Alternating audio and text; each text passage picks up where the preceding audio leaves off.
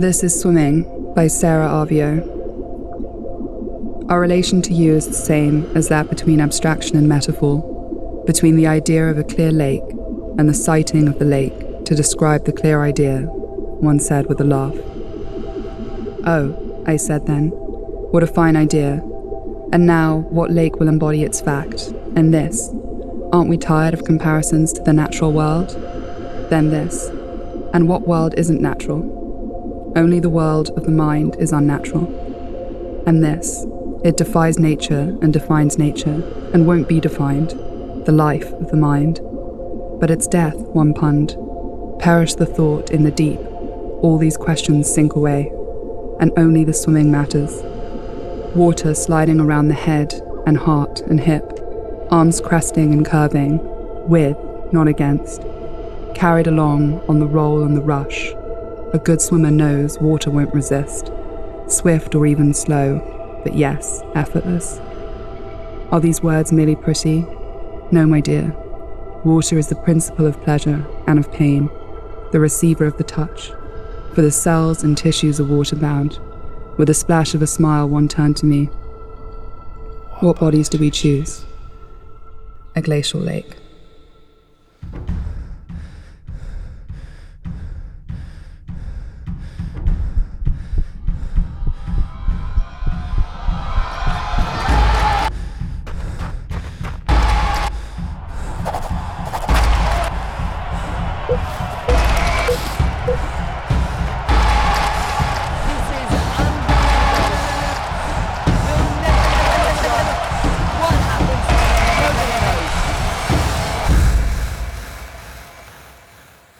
I'm Rebecca Acheng Bushell, and I was the first black woman to swim for Great Britain. I'm a former British champion and world number 1, but I quit the sport just before the 2012 Olympic Games at just 17. I'll be navigating you through the waters of my swimming world, as I remember it and as it exists now.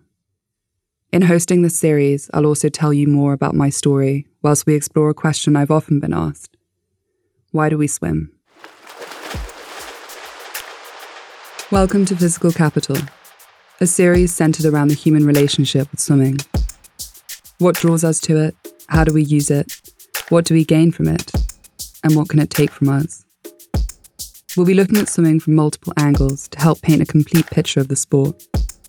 We're going to be exploring swimming through the prism of physical capital, discussing the physical attributes that can give you an advantage in the water and how they've been used to achieve greatness, but also how they can be affected and influenced by politics, geography, and the unequal distribution of resources. But most importantly, we'll be speaking to swimmers, from those that push themselves to their limits in the swimming pool and in open water, to those that swim for fun and for pleasure, and those who document its history. To me, it feels like the closest thing to being a superhero. I feel like Superman. I feel like limitless. Pushing off the wall, it's the closest thing to flying. It feels like a dream. You know when you dream something and it's just so sweet and like perfect to the point where in your dream you're like, am I dreaming? That's what swimming feels like to me. It always has.